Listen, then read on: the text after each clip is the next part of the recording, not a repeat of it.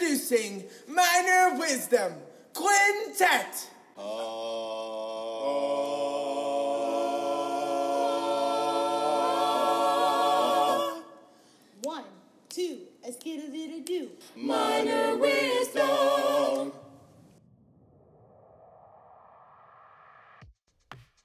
This week I've got Rachel Hara from Dallas ISD. I've interviewed a lot of people for this podcast. I've had the privilege of doing so. The reason I do this podcast, unfortunately, isn't for you as much as it is for me, because I've been able to meet so many awesome people and have so many great interviews and get to know so many people. And this particular interview, I just happened to contact Rachel when she was in town, and so we were able to meet at a Starbucks. And that's why you're going to hear a lot of, you're going to hear a lot of background noise and a lot of all that stuff. But anyway, I stepped away and walked away from this interview a better person. And that's not blowing smoke. That's not sucking up to my guest. You'll hear the quotes that she gives, and she didn't mean to. She just says it. It just comes out of her. And she's definitely one of those people that says whatever she wants, but she says so many things that are a driving force towards being motivated to being a better educator, to work for the students, to just be a better person. And it was a great interview. I'm very happy I did it. I love every interview I've done. I'll be honest, just because I like to schmooze and talk to people, and I am my father, but this particular one just made me a better person, and only a handful of those has that happened to. Didn't happen with Stuart Savage. I didn't feel like I walked away from that a better person. I did feel like he did, because I just spit so much knowledge in that interview. But I'm just kidding. That's rude. Anyway, speaking of Stuart Savage, I don't know if everybody's invited, but you are now to the Pedagogy by Inebriation, which is Thursday at the Normal Place, Chewy's on Westheimer. If you are in town in Houston, you should stop by. Come hang out with us. Junior Festival happened at Prosper High School this past yesterday. So I hope everybody that was involved with that had a great time. Those junior festivals are amazing, and what's going to happen is that in a few years, you're going to get all these kids, because junior festivals have been around for a while, but now that they're somewhat regional, they're going to really cultivate a whole new breed of thespians that come to these conventions, and the whole growth of thespians and the whole splitting into two festivals and all that kind of idea, that's going to just get bigger and bigger and bigger, because all of these junior thespians are now experiencing this festival on a smaller scale, but still, to them, it's huge. And we treat it as such. We treat it with as much oomph and as much power and as much respect as big festival, because these juniors, this is what they get. And so why not give them the best that we can give them?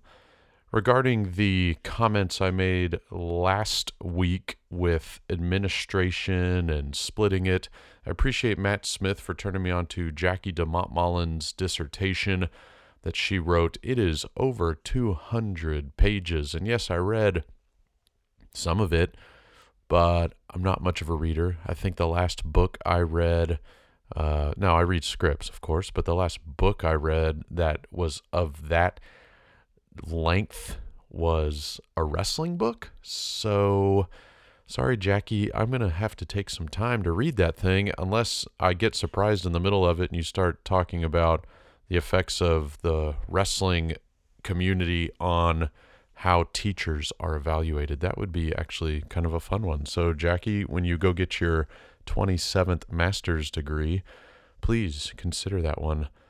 And one day I will have Jackie DeMontmollen on here. She's one of the busiest people I know, and that's okay. So, this podcast hopefully lives on for a while.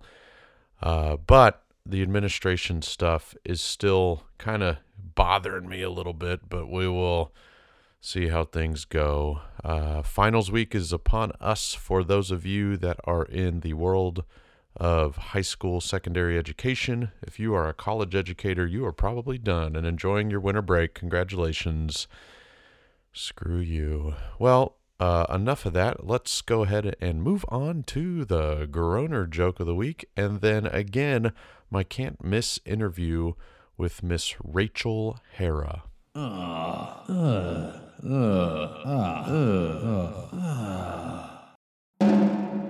Which hand is better to light the menorah with?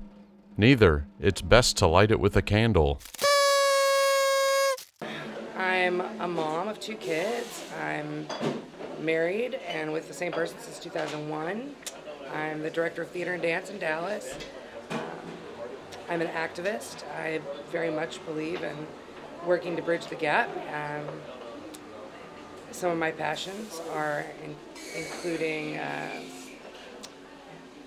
the school to prison pipeline is a huge thing for me and really affecting change for that. Yeah. Because I've seen the faces and I know the names, and I have kids right now that are still in that kind of trajectory. Sure. And it's difficult. So I'm really passionate about affecting change for that. My background is weird. I'm a military brat. Okay. I was born in Little Rock, Arkansas. I don't know anything about it.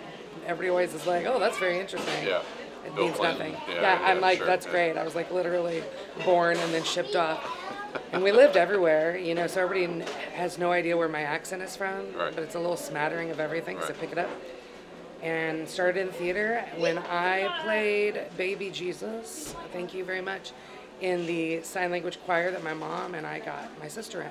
So Okay. my sister was born deaf. Okay. So sign language was actually my first language. Okay. And that was my first theater production. Went through that. King and I did high school theater because my knee got knocked out. And so I was a soccer player, and I got more into theater and started doing summer productions at the local college. And,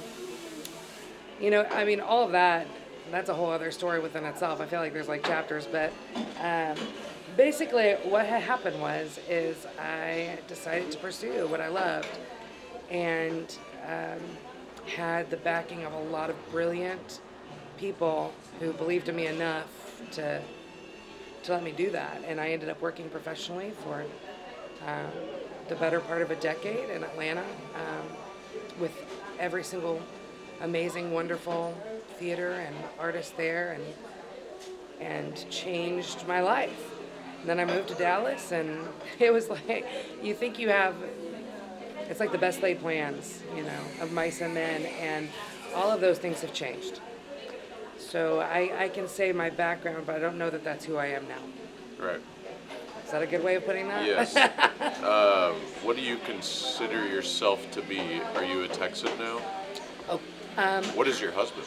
he is a Floridian. Okay. He grew up in Defuniak Springs in the Uchiana Valley, and that is a place. I feel like you're making up No, names. sir. Wait till you find out that I went to a place. I lived in Niceville, Florida, home of the Boggy Bayou Mullet Festival. Oh, obviously. You're welcome. Yeah. You're welcome. Look it up. Yeah. So we're faux Texan. However, Right. both of my children are really Texan. And in fact, my Violet, she only lived in Atlanta for a month after she was born before we moved to Texas. Right. So she's got a little accent, and I don't know what's happening, but it's very adorable. So she's like 10-ish? She's okay. yeah. You're trying to do the math based A off 3 and again, 9. So she's Okay. about to be 10. Okay. So 3 and 9. But 2 girls or Yeah, 2 boys? girls, Okay. Same. Hazel and Violet, Okay. and they are so different and both just Sure. the most creative, fun, happy kids. I have a 3-year-old as well, Hey. but I have a 4-year gap, so it's 7 and 3. Oh, yeah. So It's nice, right, Yeah, the gap? Oh, the gap is amazing. It is. My sister has an 18-month gap, and it's just That's dreadful. me and my sister. I mean, like my sister, I love her very yeah. much, and we're very close now. But like, Yeah, when there were you're some that times, age, yeah. like when we were teenagers, Yeah. and wearing the same size. Yeah. Ooh. Yeah, it's a rough one. He's about to be, the younger one's about to be 3. She's only 4, so it's like that's rough. But the 7 and 3 is amazing. Yeah. I love it. So you didn't do education? Like you've only been in education for a decade, right? About 10 years? Well, I did nonprofit education. Okay. So I did curriculum and program management for the Alliance in Atlanta. I worked as a teaching artist for the First Center for Georgia Tech. Okay. And so While doing professional work. So I was in education in an unformalized way. Like I worked with juvenile detention facilities as well. But I had never been in public education, and that's actually why I went to TJ, because I was sitting there and I was doing program management and development for Dallas Theater for their Project Discovery program, and I was sitting there and I handed out this curriculum that I had written, and a teacher who right now is one of my teachers right now. Looked at me and said, have you ever taught in public school? And I said, no, but I've taught in juvie and prisons, and thinking that meant something. And he looked at me and he went, yeah, okay. Yeah. And I had this moment of, oh, I need street cred. Yeah. Because at that time, my goal was, I wanted to be a director of education. Different type of street cred. Yeah. Well, I wanted to be a director of education at a regional house. Okay. And that was my next level goal, which I've been offered that job multiple times now. I don't want it. Right. And because everything changed when I set foot in that room. Like, I got hooked on Dallas, man. Right. What part of Dallas do you live in? Carrollton. Oh, okay. And we were in Lancaster, which is South Dallas, and then we moved to Carrollton because my school was at the north part of Dallas, and so was my husband's school. But he moved schools. Right. I changed jobs, and when I took this job, my work was literally 10 minutes away from our old house. Oh, good. What does he teach? He teaches modern band. Oh, okay. Which is like so fine arts bass, guy too. guitar, like all of it. And he's got a jazz background, so we play a lot of music together. Awesome. Yeah. Florida and jazz. All right, cool. Very, very. Yeah, he used to play in the eclectic. pit too, because he played professionally as well. So it was always a lot of fun when he was in the pit and I was on stage. Right. That was nice. Right. Do you fancy yourself a musical theater talent or drama?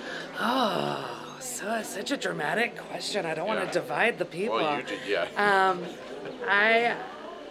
I think I would consider myself an actor first, primary, because I prescribe to the belief that you still have to do script analysis in a more focused and intentional way. I believe in musical theater because just your method of work is so different. So actor first. Right. I think voice is nice for me in that it helps me tell a story, and I'm very much a storyteller. Right.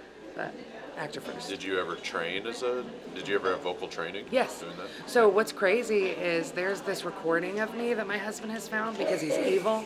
In 1998, the Miss Niceville High School pageant, I was in it. I decided to be in it. And I sang for my talent, and I looked like Vampira. What was it? You'll Never Walk Alone. You're welcome. But then I had a tonsillectomy. And so my voice completely changed because they actually scratched my vocal cords. Yeah. So I used to be like a high alto. I am not. For sure. And I lost my range and I lost my voice. And I had to seek out people, Allison Everett and Timothy Kennedy, who trained me back. And my teacher, Tim Kennedy, he changed my trajectory because he trained me classically. Okay. And with opera as his background, and brought my entire voice back from, really a 5-note like Julie Andrews range. Right. Wow. Isn't that crazy? No, I have the same range. Yeah? Yeah, no, I don't. Me and Julie Andrews, a lot of people compare us. You're like this. Yeah. So what is it about, what bit you? You seem to be so passionate now, and even with TTA, you working kind of hand in hand with Doc Ivins, and what do you know when that moment just switched with you, when it was like, this is where I need to be, this is what I need to be doing? The first week, the first day, I had blatantly stolen my welcome to TJ slide from Jamal Sterling, who's one of my teachers right now, blatantly. Right. I was like, oh, that guy's brilliant, I should steal that. And we had set expectations and we'd gone through, and I had so many classes that were 45 minutes apiece, and I left every day just feeling like these kids were hungry for something. And I'm not a person that asks questions. I'm not a person that asks permission. I'm a person of, when something needs to be done, Yeah. I do it, and I do it faster and better than anybody else. And that's something that, I'm not saying that to be, egotistical. It's just that's something that drives me, is to get it done and get it done well. And I left every day just like excited about these kids. Yeah. Because, when I had gone in and I went to this job fair, this is how I got the job, is I went to this like 2,000 person job fair. And the guy who was like, had called me, his name's Ira Steck, and he calls me and he's like, I'm leaving TJ. You should interview. Job fair's tomorrow. You have to be on alternative certification. And I'm like, yeah, I'm going to do that. And I did. And I showed up and, I'm going to say this, and there are people who are going to listen to this and laugh. I color-coded everything, and because I'm a tad bit OCD with that, and matched my outfit and everything. And I talked to alternative certification. They said, yeah, you have to get a job tomorrow, or else you can't be an alternative. So in 24 hours, the entire trajectory of my life changed, because I go to this thing, I stand in line for an hour and a half, and I interview, and I get the job on the spot. And I'm like, oh my gosh, I'm going to go work at TJ. I'm so excited. But then I start telling people. And people had a lot to say about the school. And they would say, oh, that's, they just had a cheese heroin epidemic, which they did, and a kid overdosed. And that's the gang school, and that's a bad school. And like all of these things, which, there's this great TED talk about the danger of a single story and how people create that, and what that is translated to for kids. Well, that for me is like, makes me even more determined. Sure. Like, oh, okay, you can tell me all those things, what we're going to do? Some great theater. We're going to get some theatre up in there. And the students that I taught, some of the most resilient, talented kids I have ever had the pleasure of working with. Because unfortunately, they come with the experience of life that you hope kids don't get. Sure. And they all came with it. Sure. What is the most challenging thing you did at that school?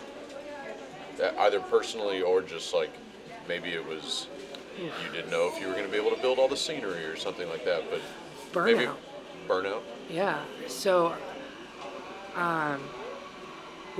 that's a question. So in the middle of my, and this is going to sound crazy, in the middle of my first year, I was staying every night till 10:30 and waking up at 4:30. Yeah. And I wasn't really seeing my with kid. I was going to say with a newborn, huh? Yeah. Young she was baby. like a year, yeah. I wasn't seeing her, and that was really difficult because I had been staying at home with her, and I couldn't be that person that was a stay-at-home mom. Right. I think that is a skill set that I do not possess. And and I don't take that lightly. Before this, you said something about patience is a virtue. Patience is a virtue that I do not possess. So, anyway, continue. But I'm trying. And so I'm there every night trying to be everything to everyone because every kid had a story, and I wanted to move mountains. Right. And, my lunches were, like I had this one student who was dating like the head of one of the gangs, and she was in 9th grade, and I would eat lunch with her, once a week, just to kind of reach her because she didn't want, and I was trying to reach every kid and be everything to everyone, and also build a program and do a musical for the first time in 25 years. It was Guys and Dolls. Yeah. Thank you. Yeah. That was the first one? Yeah, that was the first one we did. Okay. And I burnt hard. Because I spent my winter break, I decided, this is funny, I decided that we were going to dive into Japanese theater. Okay. Because I'm passionate about it.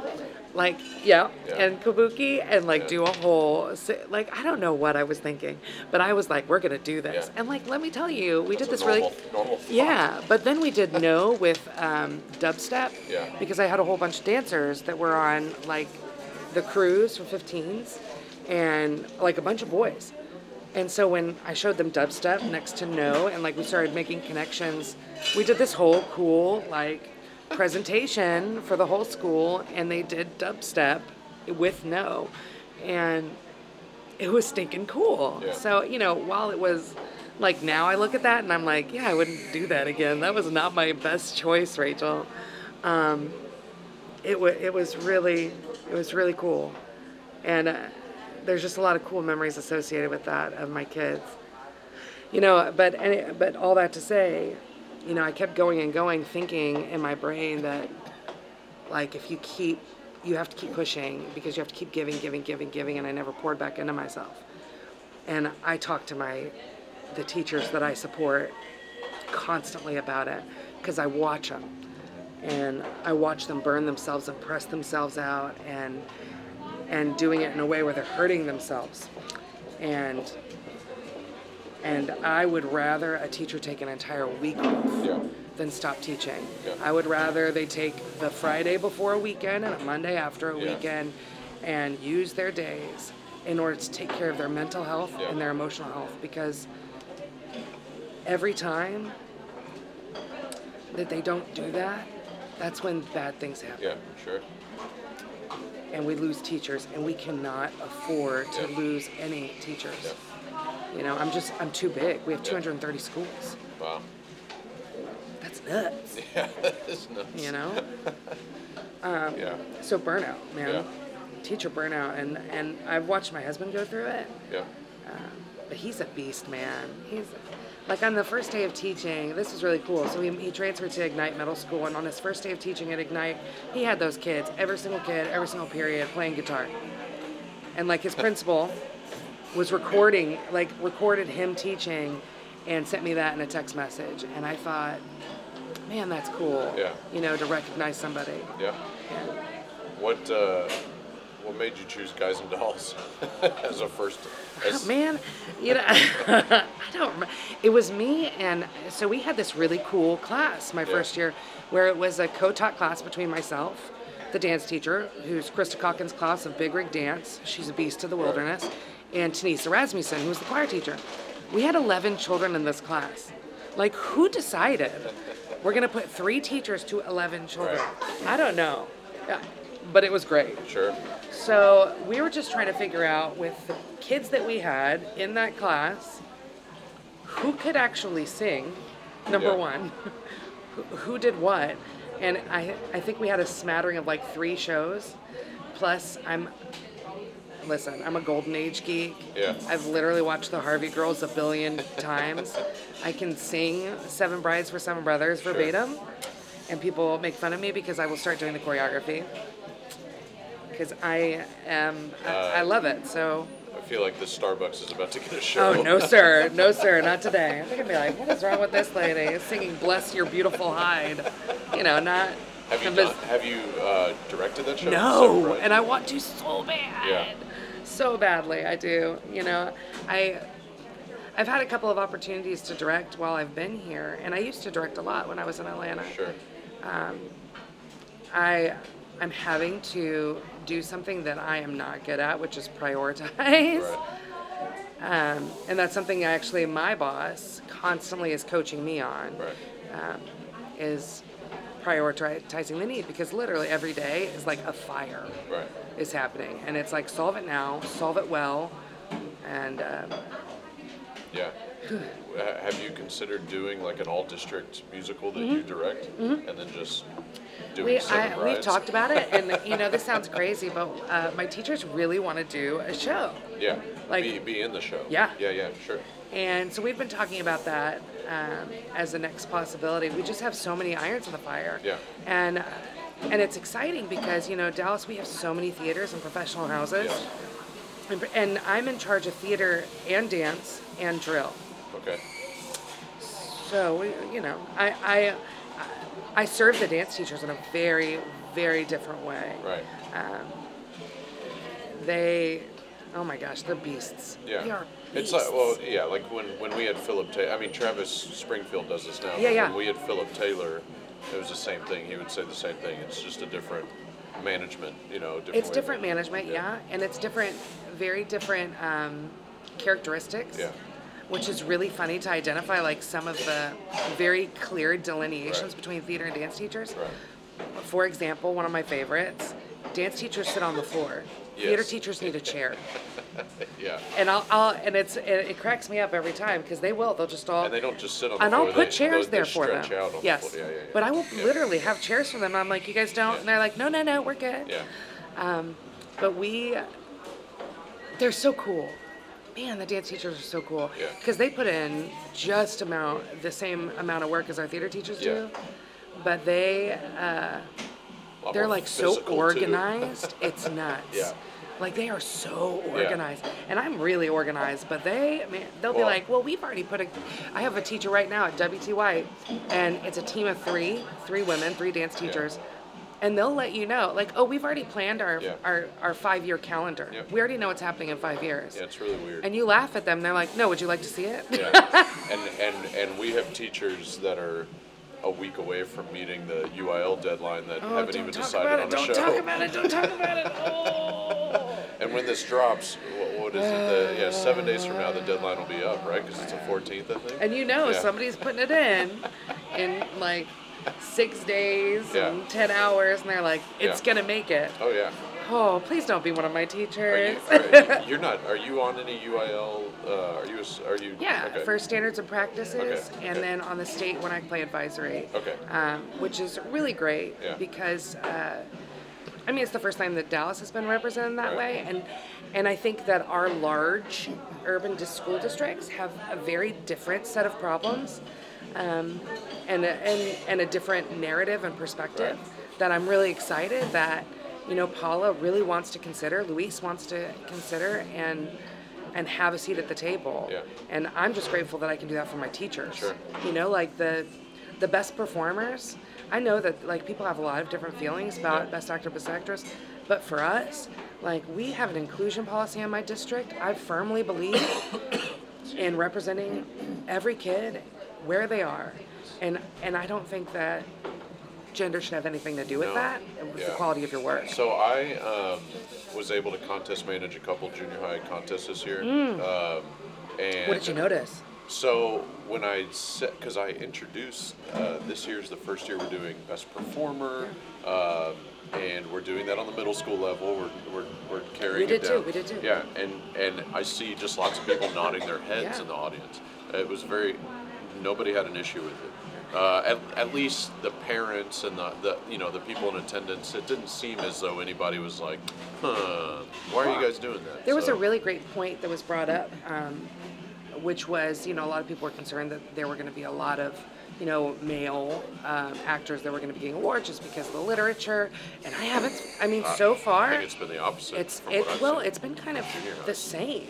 Well, we've just, it could be, well, it's also, in my opinion, it's driven by just what the shows are. I mean, if it's not like if you're Mary Gerard, which I know Mary Gerard has been beaten to death, but if you're Mary Gerard is the best actress on the stage, and then you have an amazing a cast of the Women of Lockerbie or something like that, it's going to be 2 women. I mean, Right. it's like, it depends on what the literature is, but again, if it's it's all based on Arthur the work. Miller, then sure, it's Yeah, all right. it's all males. But I just appreciate Yeah. that we're scoring the rubric towards the work and the technique and not anything else that has I think nothing it's to less do. pressure for the adjudicators too. They get to Right. choose the 2 best performers. Right. Yeah. Well, and I call myself an actor. I don't call myself an actress because I know that with the work that I can put in, like I would be able to do either Yeah. role in a way that was believable. Yeah. And I think that has nothing to do with me being a woman. It has to Right. do with my work. Right. So, before I forget, you mentioned something about color coding, OCD kind of Oh. thing. And so recently, Brian Regan, who's Yeah. a stand-up comedian, Yeah. very funny. He was just on Fallon, and it made me think of this because he's OCD apparently, Yeah. and did a whole bit about how what it's like being OCD, and there are different types of OCD, and then Yeah. it's just a really brilliant little 6-minute bit that you need to look up Yes. when you get a chance because of the way it's just his delivery is amazing of how he describes, I'm not this kind of stupid OCD, I'm this kind of OCD, and then it goes yeah. into, he's actually this kind of stupid OCD, Oh. that kind of thing. So, It's very funny, but I highly recommend it. Well, and I don't want to make, I don't No, want to but- make light of it because there are people who really struggle with Yeah. it, but I do know that I have very specific Yeah.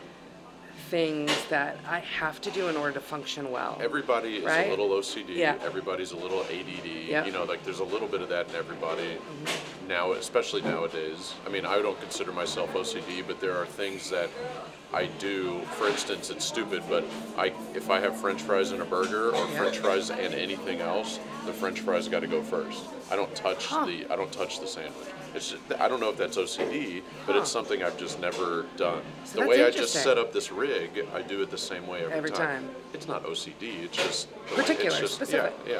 So, Well, that's interesting because I like to save the last bites of things to the Yeah. end. But that doesn't work with nachos and my husband because I'll be like eating around and be like, I'm gonna get to the good stuff Right. last, right? But he will reach his hand over Yeah. and take the best one Ruins, yeah. and he ruins it. And listen, I love him and I will give him the best nachos. there's But we've got a plan, man. I just saw a picture for Thanksgiving of a pumpkin pie that had the center of the pumpkin pie cut out in a perfect pie shape. no. And somebody, it was like, who did that? What kind of monster did this? What is it about this job that surprised you the most coming from the classroom to? I mean, Yeah. you went from practically managing no one for the most part, for all intents and purposes of being a teacher, to a job where you've got hundreds of Yeah. people under you. Well, Besides the organization, or not the the prioritizing. Yeah. Besides that, No, so it's multiple layers. The first is I was really lucky that Diana Elizabeth Gallego, who's my predecessor, trusted me with events beforehand. Right. So I was already running some of our district events. Okay. As a teacher, I was already writing curriculum. I was already doing some of the things that I do now. Sure. And I now see that she was very much making sure that when she left and if she left, that There's somebody things would not fall apart. And I take that to heart very much so in my leadership. So what was really, I remember saying, I'm going to get to every single one of my classrooms this year. And I'm just going to work in the back of the classroom and support my teachers. That's not real. That's not real. Yeah. Like I said, we have 230 schools, and I have over 140 teachers that I serve. And if I were to be able to get into every single one of those classrooms and still do my job with 60 construction projects going on that I oversee right now, Right. there's no way. Yeah. There's, and that's really difficult for me. I was just talking to Ryan Heitzman because he is coming to Dallas. On Monday. Evil cackle. I'm so excited. Yeah. Because he's just brilliant. Yeah. And I told him, there's something that nobody talks about with administrators who were really great teachers. And it's this grieving process that we go through. And I still go through it, which is why I go and I like to judge middle school. Sure. Because I can just be with kids. Yeah. And because it's lost for me. Because I loved teaching. I love teaching. And I love working with kids. And I love all of that. And I don't know, that it's taken years. Like, I'm in my fifth year? I don't know, one of those. I'll have to look at it. I don't know. I think four. And I still grapple with that, Yeah. And like my band guys do too. I work with a brilliant band guy, Dimas Delgado, and he constantly talks about you have to find a way to either change your value system or figure out a way to let go. Right. And so that's been difficult, Yeah. because my husband's still teaching. Yeah. And he should be. He's brilliant. Yeah. And I don't want him to do anything except that because he comes home happy. Yeah. And when he wasn't teaching, he wasn't coming home happy. Yeah. When Yeah, he wasn't sure. playing music every day. And I gauge my life's worth by, am I happy? Are the people I love happy? Right. Not by a dollar sign. Right. But I went because I knew if I can affect this amount of change in this amount of time, imagine what I could do for a district. Yeah. And I mean, we've got so many cool things that are going down. Yeah. Because of that, and also because I don't do it myself because I'm not an idiot. Right. One of my favorite quotes is from one of my friends, Kathleen Cadigan. I say it that way because that's how my daughter says her name. I tried to get her to say Miss Cadigan or Mrs. Cadigan. She's like, no, it's Kathleen Cadigan. And she said, what administrators have to remember is that when you step out of the classroom, you are no longer the expert in the classroom. Right. And man, that hit me like a ton of bricks because I think a lot of people assume that administrators should feel like, Yes. well, I'm the knowledgeable, like I'm the Grand Oz, and I'm very much not. Yeah. And like I go and I substitute at the beginning of the year if we have a vacancy. Right. And it reminds me every single time. And it's one of the best things that my district does is make everybody go Right. if there's a vacant. Like we all fill to make sure every kid has somebody in front of them. And so with that being said, anything I do is done by design thinking and by committee. Right. So I have leadership at all levels. I have a high school facilitator, a middle school facilitator, an elementary facilitator, curriculum leads, teachers that are in charge of Sure. every event, and they own it. I don't micromanage them. They're Right. professionals. And if I'm going to make a sweeping change to something, I'm not going to do it top down. Right. I'm going to ask good questions and ask them for their opinion and then build it to their needs. Because they're boots on the ground. Right. And so my job is, as an administrator, and I get really passionate about this, I'm sorry. No, I Like keep going. sorry. But like I firmly believe that in a military based philosophy, and it's not just because of my background, Right. of boots on the ground. Right. If I know, like Washington's crossing the Delaware, but they don't have shoes and they don't have food, how are they going to fight a battle? Right. So if my teachers aren't supported and they don't have, their curriculum and they don't have support or they don't have funding, how are they supposed to fight the battle Right. if we're really putting kids first? And so it's that whole like idea of if you put teachers first, that as an administrator, if I put them first, Yeah. I'm putting kids first. Right. Is that? Oh, 100%. I mean, if you listen to as we record this, the podcast that dropped today, so when I first started this podcast, I didn't know what it was. Yeah. I didn't have an idea of what it was. There's a point to this story in a second, but and my wife, who's a big fan of mine outside of the podcast, didn't listen to the podcast, never listened to it. And finally I forced her to. I said, I really, because I value her feedback. Yeah. She can be honest with me and I'm not offended by Right. it. And she said it sucked. Your podcast Uh-oh. sucked. Whoops. Because all it was me sitting in front of a microphone and Siri's listening to me. Me sitting in front of a microphone complaining. And so it was more of a blog for Yeah. me, right? And it was an outlet for me to was a complain vent. about stuff. And it goes along with that burnout Yeah. thing. And so then I reached out to Diane Carr, I reached out to Doc Ivins, I interviewed those people, and was very flattered that they would say yes, and then it turned into what it is now, an interview podcast. So I've gotten a lot of response from a lot of people, different variations, from the Philip Taylor type people, from Jared Berry, get different ways of going about things that I've kind of like put together in this mixing bowl and mixed it all up and then come out with my own opinion, right? Yeah. Well, on the podcast that just dropped today as of this recording, I vented. I had to vent a little bit. It was the first time I vented in 40 plus episodes. And it was about almost this specific thing, about administration, finding a way to differentiate between having a curriculum administrator and a discipline administrator. So we've got this amazing associate principal at our school. Just people would die for him. I mean, he's just great.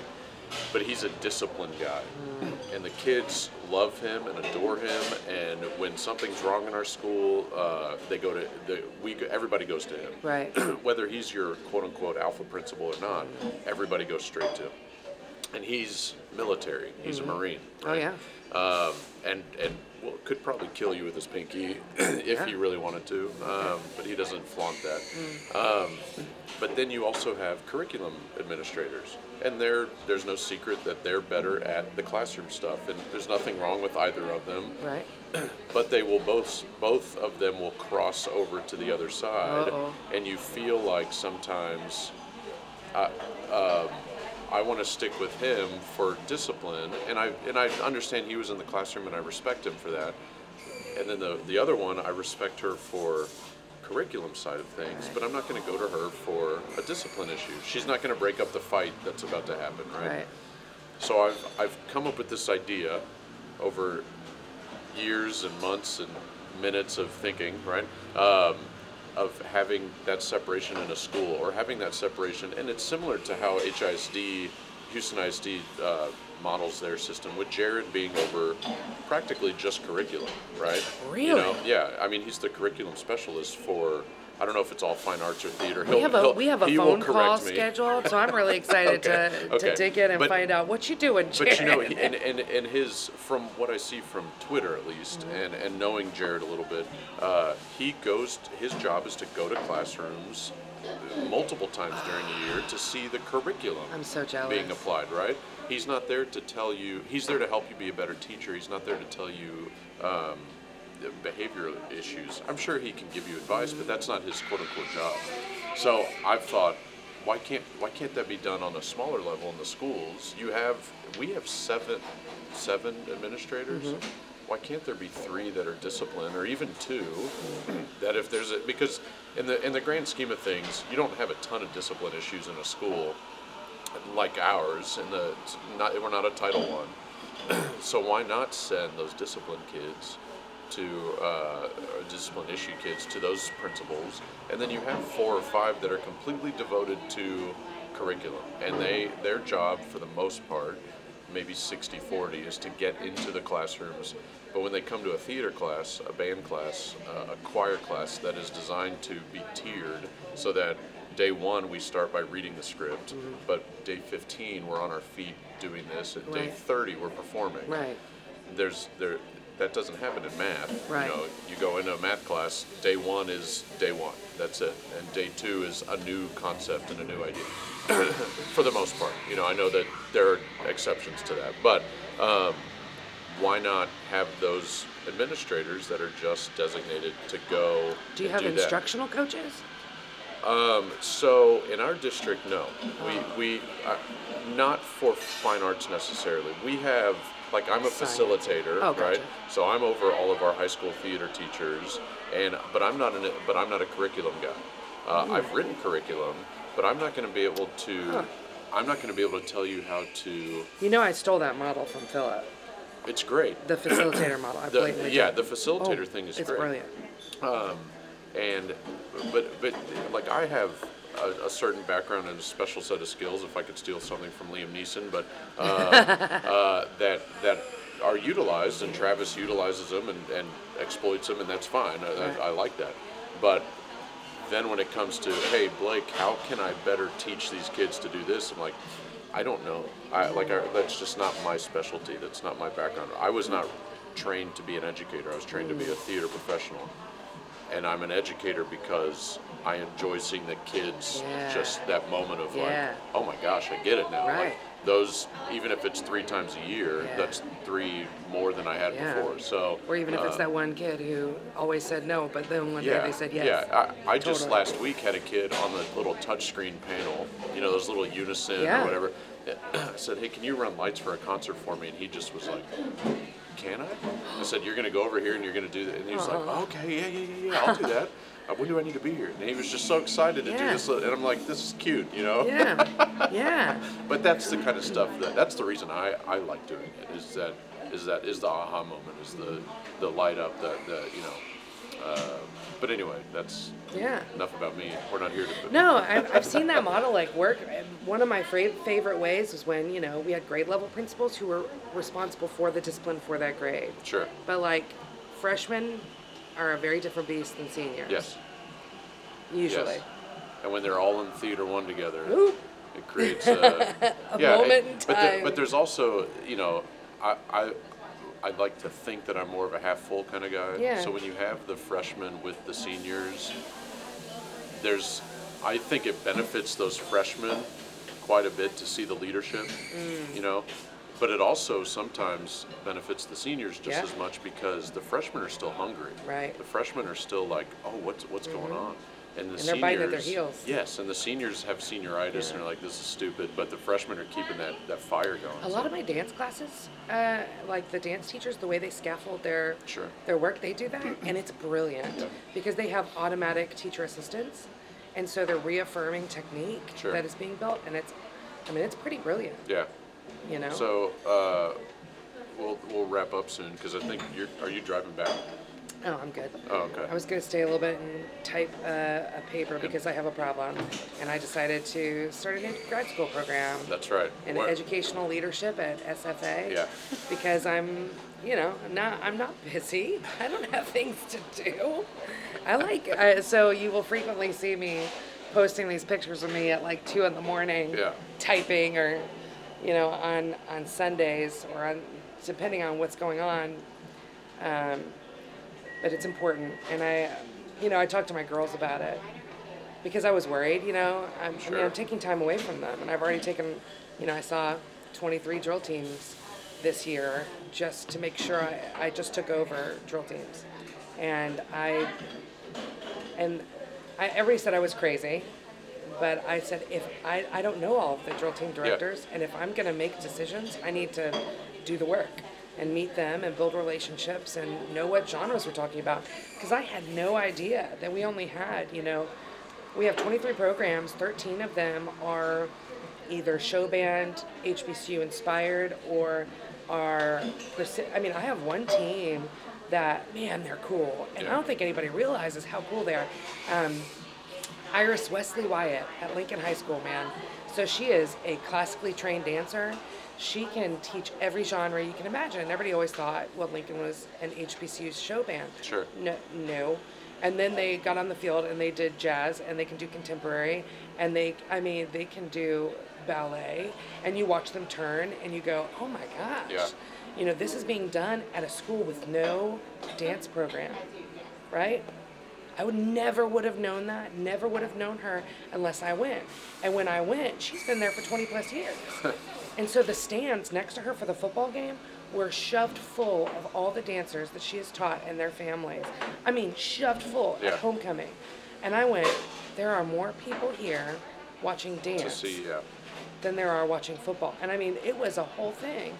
And there is a cost to that. Yeah. There's a cost to my, and what was really crazy is to watch my teachers who, they're my dance teachers, and most of them are also drill.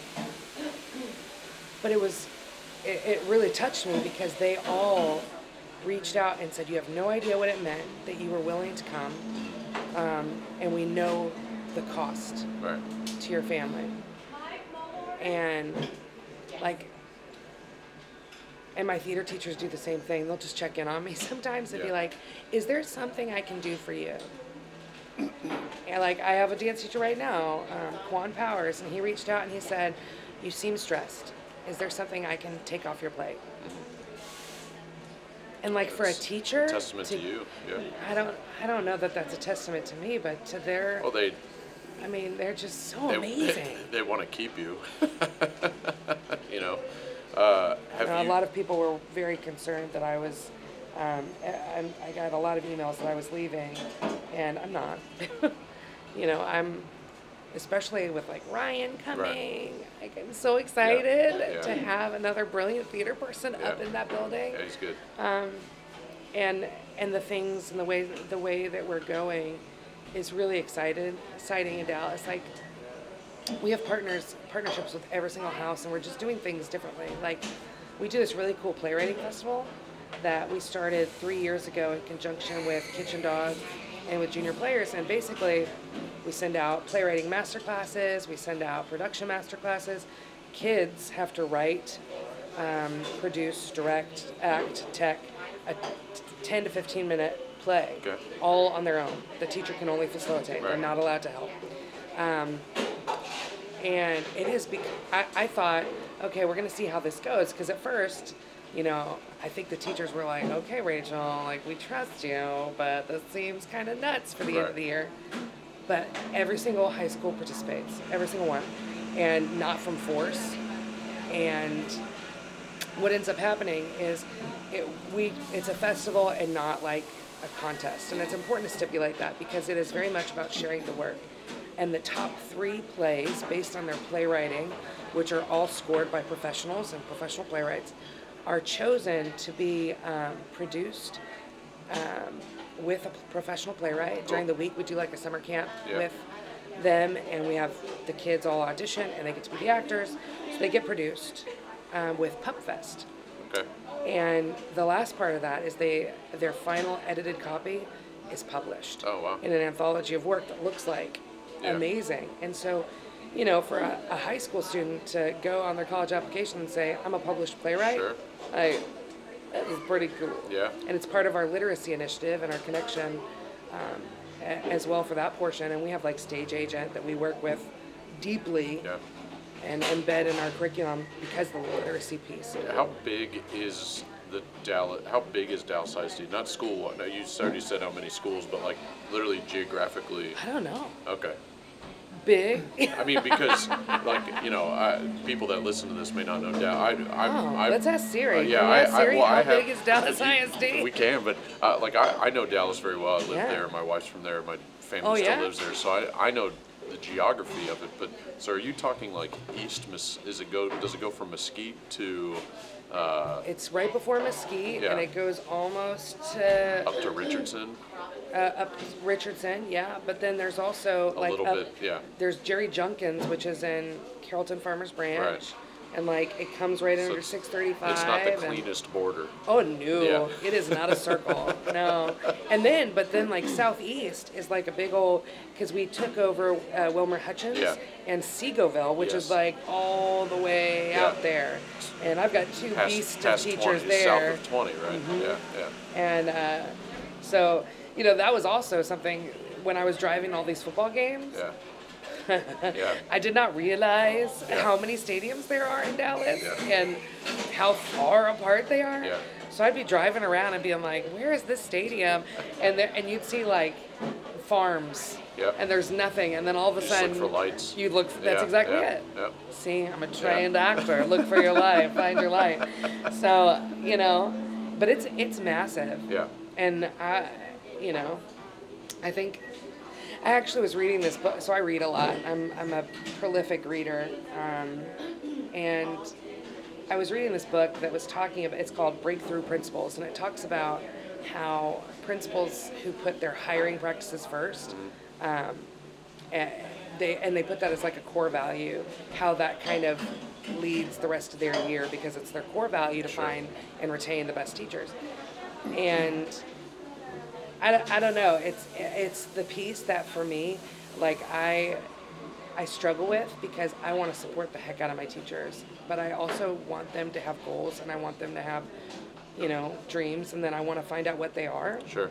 And then it might push them out of the classroom. And like right now, I have like a couple beasts. I mean, and they are beasts. Like the work that they do. I mean, it just. And one of them, she started a nonprofit, and it's her passion, it's her dream, and I don't want to look at people as just saying, oh, well, you're my teacher at this school. I build relationships. I know them, and I'm going to tell you right now, like I want to support that person because I know they're going to go do great things. Like Jen Malmberg, who was at Bryan Adams, is at SFA. Right. Like she was a beast, teacher of the year. Miguel Maimi, who's now an assistant principal. I mean, I can name a litany of people that are now like directors of education or whatever. And I ask them, what do you want and what do you need from me? How can I help you get there? And so then I'll put them in leadership roles and give them. But I'm going to tell you right now, I regret some things because as an administrator, there's sometimes a hard line that you have to take, and I feel like there have been times that because of stress or because of protocol or policy, I haven't handled things like I wish I could have. Sure. And that's difficult, especially when I would like to repair that. Right. Are there times when you had to handle something in a certain way that you weren't able to tell the handling person, or the one that you were handling, like, hey, you did it, you did what you had to do, but you couldn't tell them this is why I had to do it? Yes. Yeah. Yeah. That's got to be tough, yeah. It is, especially when you've had a great relationship Yeah. with them and you respect them and you've seen their work and things happen and it's because the legality of things, the policy of things, Sure. if it's a policy, you have to follow it. And I'll have your back 110% until it affects kids. Right. And if it affects a kid in a negative way, Yeah. like we have to go to that place, and it's not out of choice Right. of mine, Right. and Respect that's the policy. it's just yeah. it's difficult because I wish,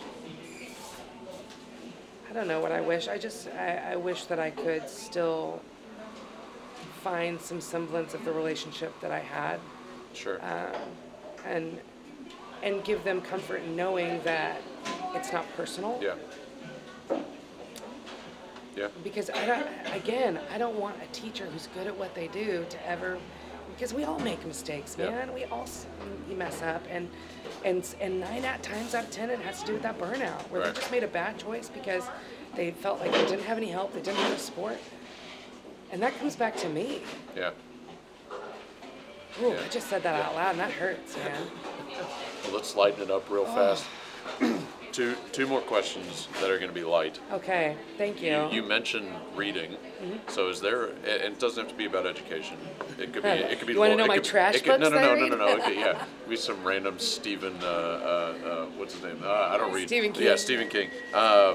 My mom used to read those. Like, she was all about All My Children, and then so she would read the same. Like, she would read the soap opera-esque kind of books. It was really weird.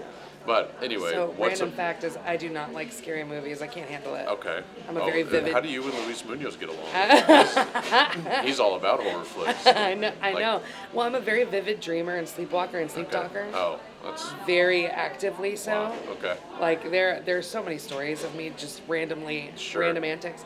And so if I watch them, I can't sleep or Sure. I do weird things. And Okay. so I don't. The original question. I'm sorry. What? Squirrel. What is a book? Yeah. What is a book that you highly recommend, or books that you say if you're gonna read something, you got to read this? I don't know. I really love this book that I'm reading right now. Is it Daring Greatly is it by Brené Principal? Brown. By the way, is it Principal that you were talking about? Yes. Or Principal? Is it a Principal. play on It's words? the principal. But they're playing the on words. Principal. Okay. Yeah. Okay. Anyway, So I'm sorry. reading Daring Greatly by Brené Brown. Okay. And I'm going to tell you right now, I'm sometimes a skeptic especially when people blow up. Okay. And but what's been interesting is she talks about vulnerability. Not physically blow up, but No, like, popularity. oh, this is Yeah. such a great Yeah, book. yeah, You've got to sure. read it Yeah, because everybody's yeah. reading it. Yeah. But then you read it and You do understand why. yeah, and the way that she talks about vulnerability is something I struggle with because I sometimes don't want to show that side of me Yeah. because growing up as a military brat, feelings are weakness, Sure. which is kind of counterintuitive to being Yeah. in theater. And so when I have to put myself in a vulnerable place, that's difficult for me to do. Yeah. I did it last year with my teachers. I did it last year, and it wasn't like I was having a meltdown. Like I don't do that. Right. But I did, say this is where I'm at. Right. And it was rewarding in that they were like, oh my God, you're a real person Yeah. and not a robot.